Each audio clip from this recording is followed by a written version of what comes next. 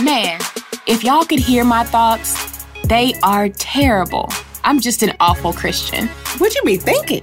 Do y'all actually hear Jesus respond to y'all's prayers? For real, for real? Girl, listen, I thought he texted me one time. What does it really mean to submit to my husband? Because he be getting on my nerves sometimes. Hold on. You got a husband? Hey, do y'all drink? Bourbon, tequila, margarita? Listen, does Jesus really need my little 10%? Because he knows sister be struggling. Look like he gave 20% to the Gucci stuff. Are y'all really waiting for marriage to have sex? You mean again? How much scripture am I supposed to have memorized? In addition to John 3:16. Girl, I got that one too. Can I twerk and still go to heaven? What about a little cussing? Girl, that's only like some of us getting in, okay? Come on, ladies. You thought it, said it, or did it. So let's talk about it. Real life, real friends, real talk.